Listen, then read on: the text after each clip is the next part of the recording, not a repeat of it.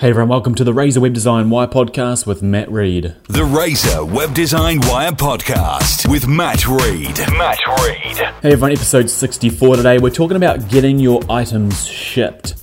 So when you're setting up an e-commerce website, you've got to make sure you consider how are you actually going to get the goods to the customer.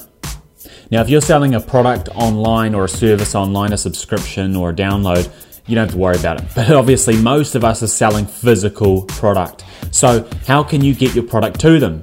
So if you've got a physical store, use it to your advantage online. Say you've got a physical store, say to people you can click and collect. You can reserve the product, come in store and pick it up this afternoon if you want. Give people that option. Now for a lot of you probably don't have physical stores. So you might just simply want to ship it out from where you are based, whether it's home or you've got a distribution warehouse, and ship it straight to the customer. Now the ways you can do that is generally a few different things. You can do flat rate shipping. You can do shipping depending on the region they're in. You can do shipping depending on the weight of the order.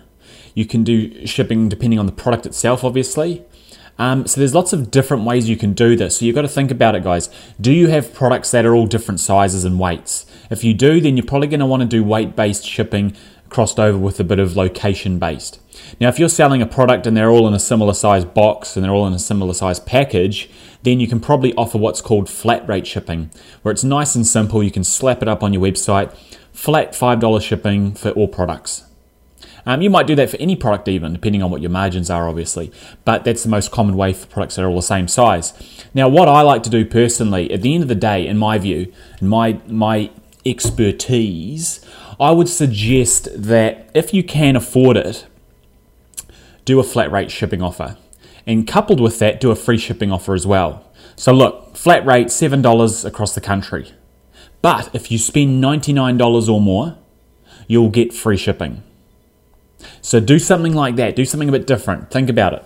Okay, you've got products, you can do a flat rate, and if they spend over $99, I'm going to give them free shipping. That gives them an incentive to A, spend more in the purchase, which overall means B, even if they did buy quite a few things and it was a couple $100, at least you've got healthy margins on each product and you're just absorbing a bit of shipping cost rather than them buying one thing for flipping $10 and charging them, $6 shipping. You know what I mean? So try and figure out how you can do that. Now, what you need to do is you need to find a company that can provide you that shipping service. So that's obviously not sort of my area of expertise in that sense, how you ship things, but you need to find a local carrier that's quick, efficient, and ideally has what's called an API.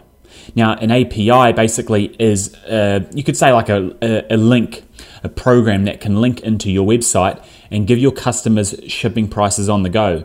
So if you don't offer flat rate shipping and you have variable shipping depending on the weight and how where the customer's delivery address is, you can use what's called a shipping company's API to basically say to the shipping company instantly through the checkout, hey, this customer wants these products shipped to this address, what's it going to cost?